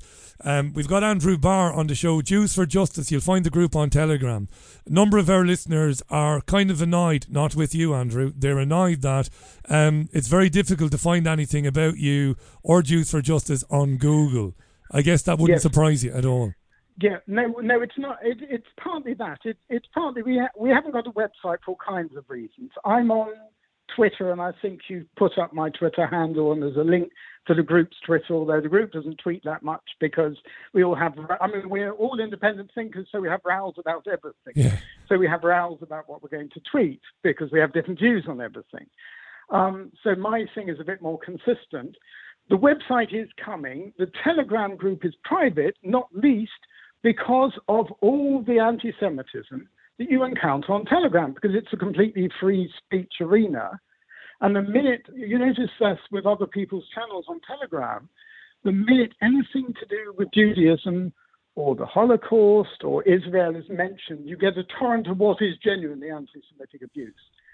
So that's one problem. Another problem is there are other groups with Jews and justice in the name, and it tends to be used for kind of social justice warrior campaigns. There's some groups in the US. We mean justice in the Jewish sense, which is not the same as English sense, which is essentially, it's a Hebrew word called zedek, which means that you follow the path of your conscience, wherever that might lead you, whatever the obstacles are in the way. And that's what we're about. We're finding our way. Some of us are religious and are finding it from... We've just lost Andrew momentarily there. I'll try and get him back up. The call was fading, so I'll just end the call and dial him back there. Let me just dial him back and we'll get him back. Fascinating conversation this. Andrew Barr, the founder of Jews for Justice. Let's see, can we get him back on the line? The time is exactly 25 and a half minutes to the top of the hour. It's Thursday's Richie Allen show with me, Richie Allen. Now, I might just have his answer machine. I do. I have his answer machine. Very good. So I'm just going to stop that. And he's calling me now. There you are. The call dropped out momentarily. Sorry about that, Andrew. Yes, it just went. I mean, that's mobiles for you. Would you like me to call you back? No, that's fine. Don't worry. Are you fine? We've got about 15 minutes left anyway. Yeah, so that's absolutely fine. Again, you mentioned this in the email, how the perception of justice, how it differs between Jewish people in the Jewish culture. And here, that's fascinating. You go wherever your conscience takes you, regardless of essentially whether you like it or not. This is the direction you should go in. But Richie, it's also a difference here between secular Jews and religious or very religious Jews. So there's the entire spectrum of opinion within Judaism. And Jews are famously argumentative, and it's always said you get 2 Jews in the room, you have 3 opinions. So a lot of people will tell you that Judaism says, this is part of the issue over the whole COVID thing, is I was initially trying to look for a rabbi on our side who would explain how Jewish religious law, halakha, supported our position that masks were forbidden, that you weren't allowed to take the vaccine, that lockdown was actually forbidden by the Torah or the Talmud. And you can find, I have found rabbis who say that. You can also find rabbis who say the opposite. And if you look in the Jewish Book of Religious Law, the Talmud, you can actually find an argument to support pretty much anything. So you have to go back to your own moral principles, I think. When you said about on Telegram and the anti-Semitism and it's the Jews, I'm genuinely disappointed about that. I'm not virtue signalling. I swear to God I am not. I'm disappointed in it because I thought when the lockdown happened and when the jabs happened and so many people got injured, I thought that many of those who might have genuinely, maybe they weren't grifting, maybe they genuinely believed that the Jews were an evil race of bastards who were controlling everything. I thought that the ones who genuinely believed it would recant because they would see the lockdowns, the vaccines, and it would dawn on them that the agenda for global governance or, the Great Reset, whatever it is, whether you believe in that or not, well, it's not meant for any one specific group of people. It's meant for everybody. And Jews will suffer under it as much as anybody else. But many of them didn't see that, and that's a disappointment for me. Andrew, I don't know if you want to comment on that before I read a few more comments. You see, if you look at the situation of Israel, where the Israeli population were the first to be experimented upon, that just doesn't make sense. Makes no sense. But I guess it's a problem that, God's sake, we try to avoid the use of the phrase conspiracy theory, but people are very interested in looking at this whole idea of conspiracies and going down rabbit holes, and you keep on going down rabbit holes and opening doors to new rabbit holes. And when you get to the bottom and the final door, it's always marked World Jewish Conspiracy. At the end of it, yeah. I don't know what you can do about that. Nothing. But you said earlier on very eloquently, I'm not kissing your backside, but it was eloquent. You said you really can't look into people's hearts. You can't. Yeah. So you don't know what's really in there. And that's the thing, you don't. And I made this point to some of my critics over the years, Rachel Riley, David Baddiel. I said, come and have a conversation with me, and I'll tell you what it is I think and what it is. And I like the term gaslighting. This is a big problem in society where you say something and you mean it, and others tell you this is not what you mean. That's a very dangerous and it's a very damaging thing. That you don't mean that, you mean this. I mean, you can't win in that scenario. People can't win. Let me read a few comments before I ask you about the IHRA definition of anti-Semitism and why you have a problem with it. Andrew Barr is our guest, the founder of Jews for Justice. And thanks for coming on, Andrew, because I'm sure, one or two colleagues probably said, don't go on. But you came on, so I'm really glad you did come on. I'm glad you came. I will be described as a self-hating Jew for having come on your program. You might well be, yeah. But no, I appreciate it because it does take not courage, but it's a bit of a pain in the arse coming on a show like this because you will get some stick for it. But anyway, those people are welcome to come on with me. I've invited them all on before. Gideon, Falter, all these people come and speak to me. Let's have a chat, and they don't. But anyway, some really lovely messages coming in. Kay says, my granddad was a prisoner of war for 5 years. He knew what was happening to Jews, says Kay. Paula says the establishment didn't have any serious dirt on Corbyn, and if he had got in, they didn't have anything to control him with. That's from Paula. And one kind of theological question from Chris. What would Andrew think of the Talmud, the idea of the Jews against the Goy, and how Orthodox Jews have been speaking out a lot lately about the illegitimate state of Israel? Yes, Orthodox Jews don't believe that Israel should exist. Go ahead. Some Orthodox Jews some don't do, believe yeah. in it. Some. And the Talmud, the Jews versus the Goys, we leave that there. Or do you want to say something on that? I'm not a Talmud scholar. It's a bit like, I think, if you look in the Christian version of the Bible, you look in the Quran, you can find things that are quite distasteful. Repugnant, yeah. Yeah. Right, so let's talk about look at how quick, it's 20 minutes to the top of the hour. So the IHRA definition of anti-Semitism, which has been adopted, I think, pretty much universally, certainly in Ireland, certainly in Europe, certainly in the UK. It defines what anti-Semitism is.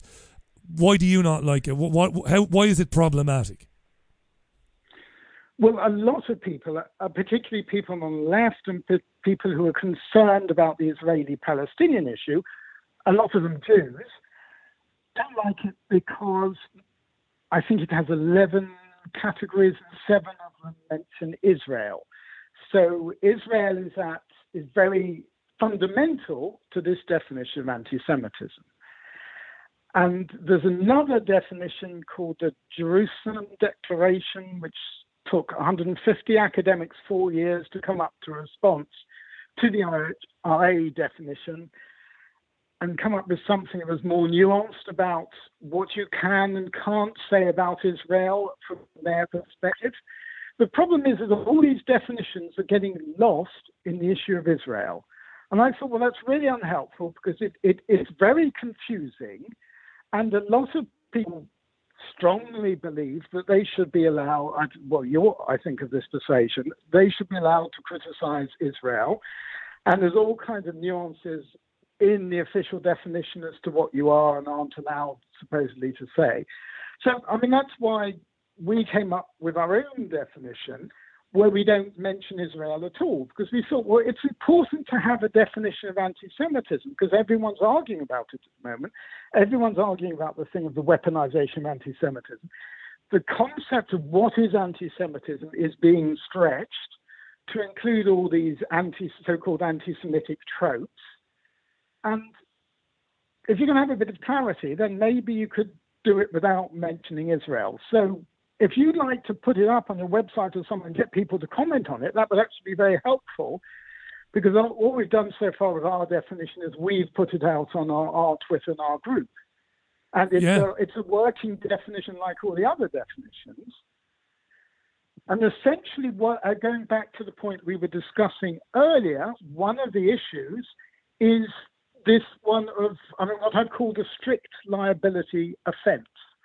In other words, if you say something and is it motivated by hatred towards Jews or not? And I think why a lot of people like, say, Jeremy Corbyn or Roger Waters get very upset when they're accused of anti-Semitism is that they personally are not motivated in any way by hostility or hatred towards Jews.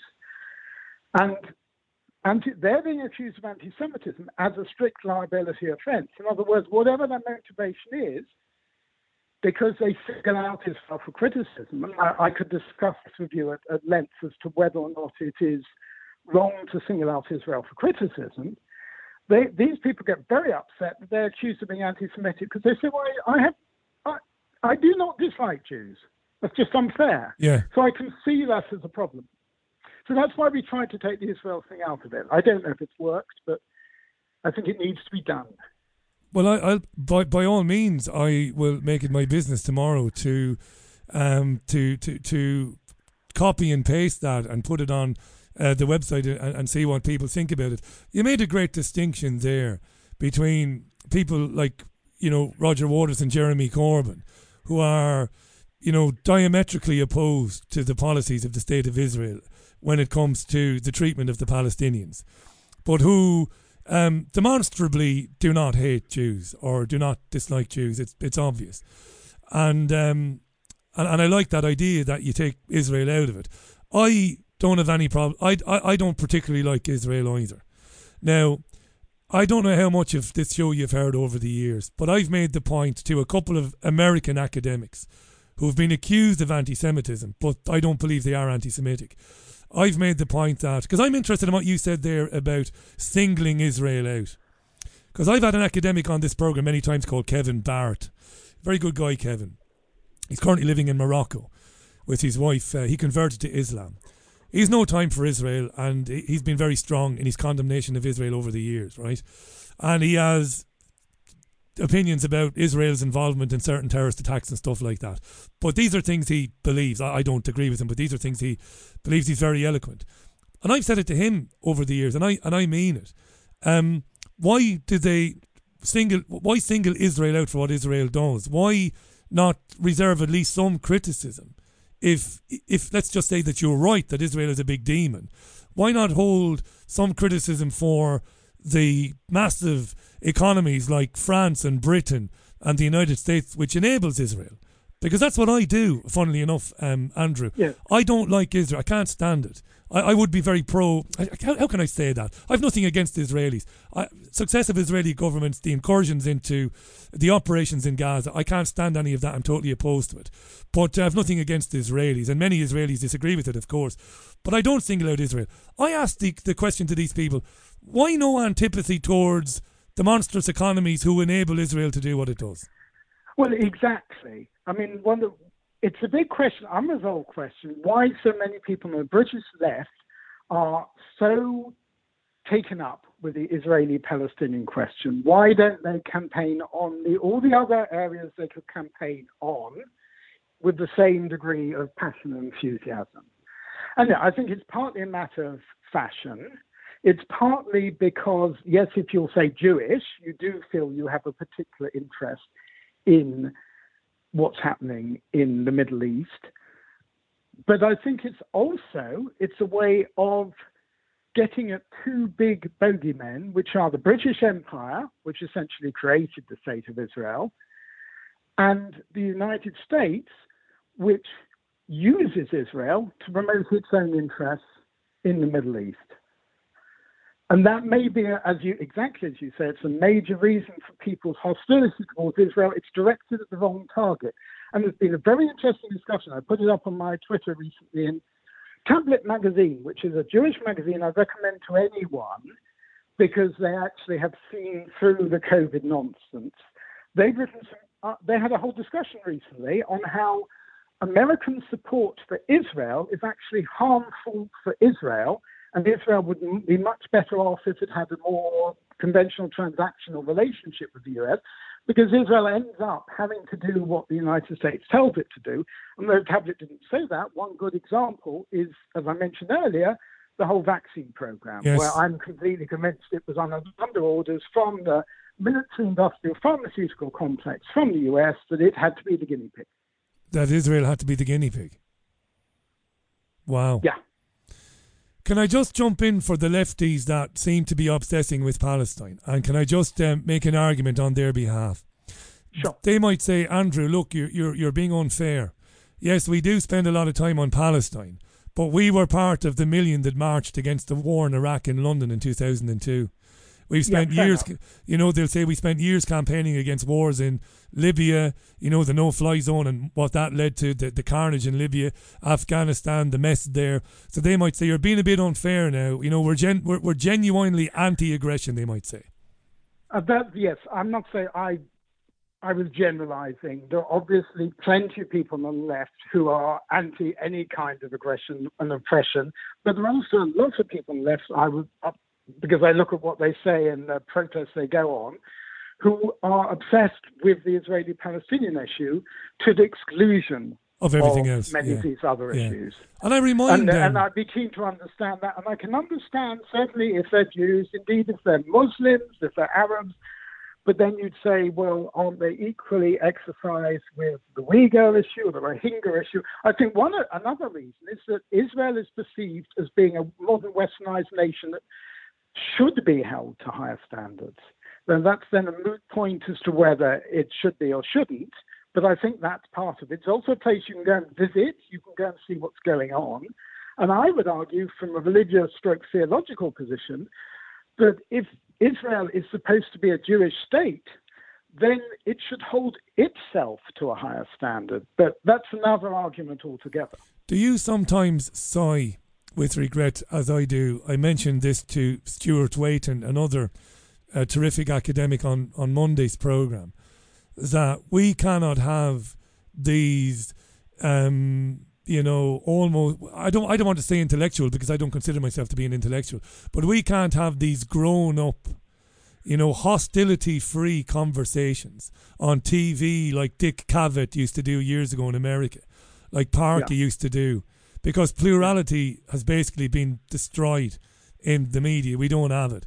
I mean, isn't it a terrible thing? Wouldn't it be so interesting, informative and entertaining if we could get people who might be revisionist, who don't hate Jewish people at all, or people who maybe do single Israel out for a bit of criticism more than they should do, but they don't hate Jews, and even people who hate Jews, and get people talking openly about what's going on and why they think as they do.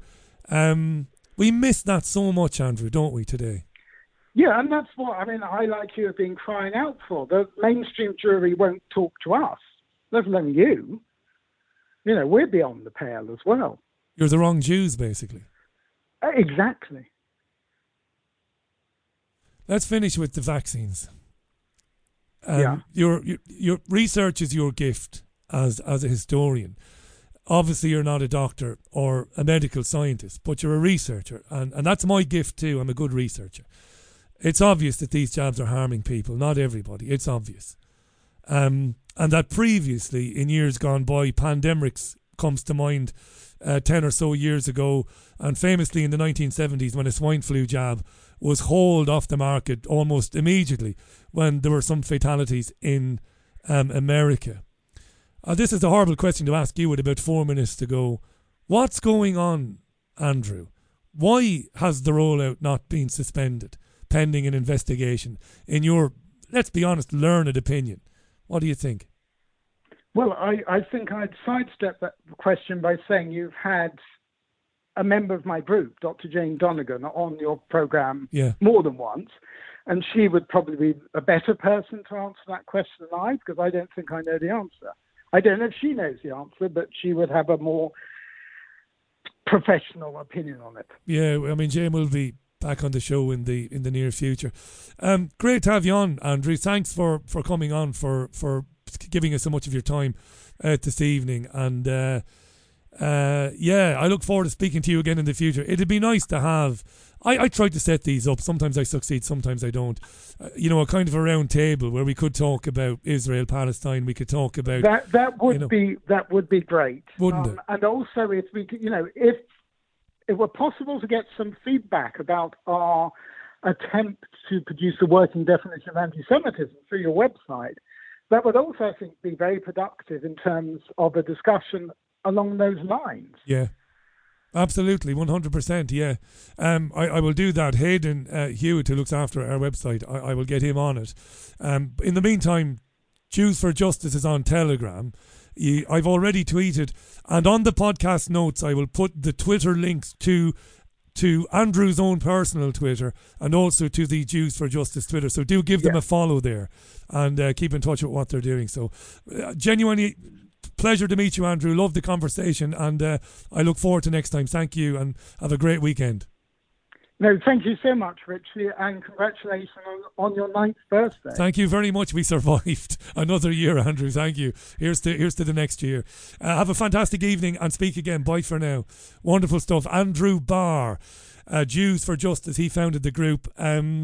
Disturbed by, I'm not going to paraphrase what he said, I'm not going to put words in his mouth, maybe disgusted by how anti-Semitism was weaponised and used against people like Andrew Bridgen and Neil Oliver and others. Great to have him on. We're nearly there. All that's left for me to say is once again, thanks for being with the show this year again.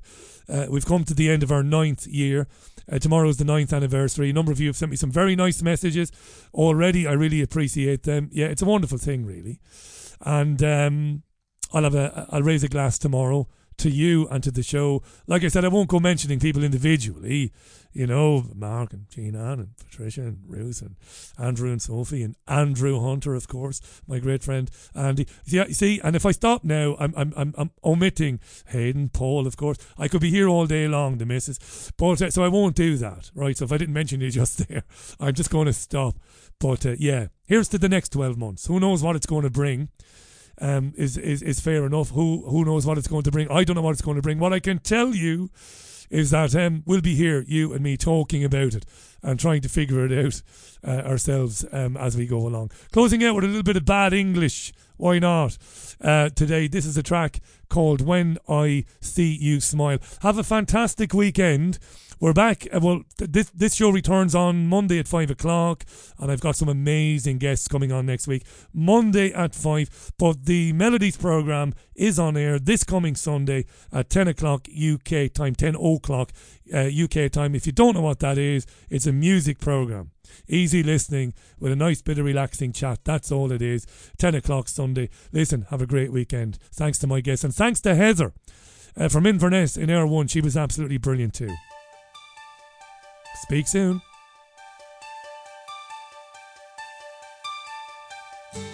Sometimes I wonder how I'd ever make it through.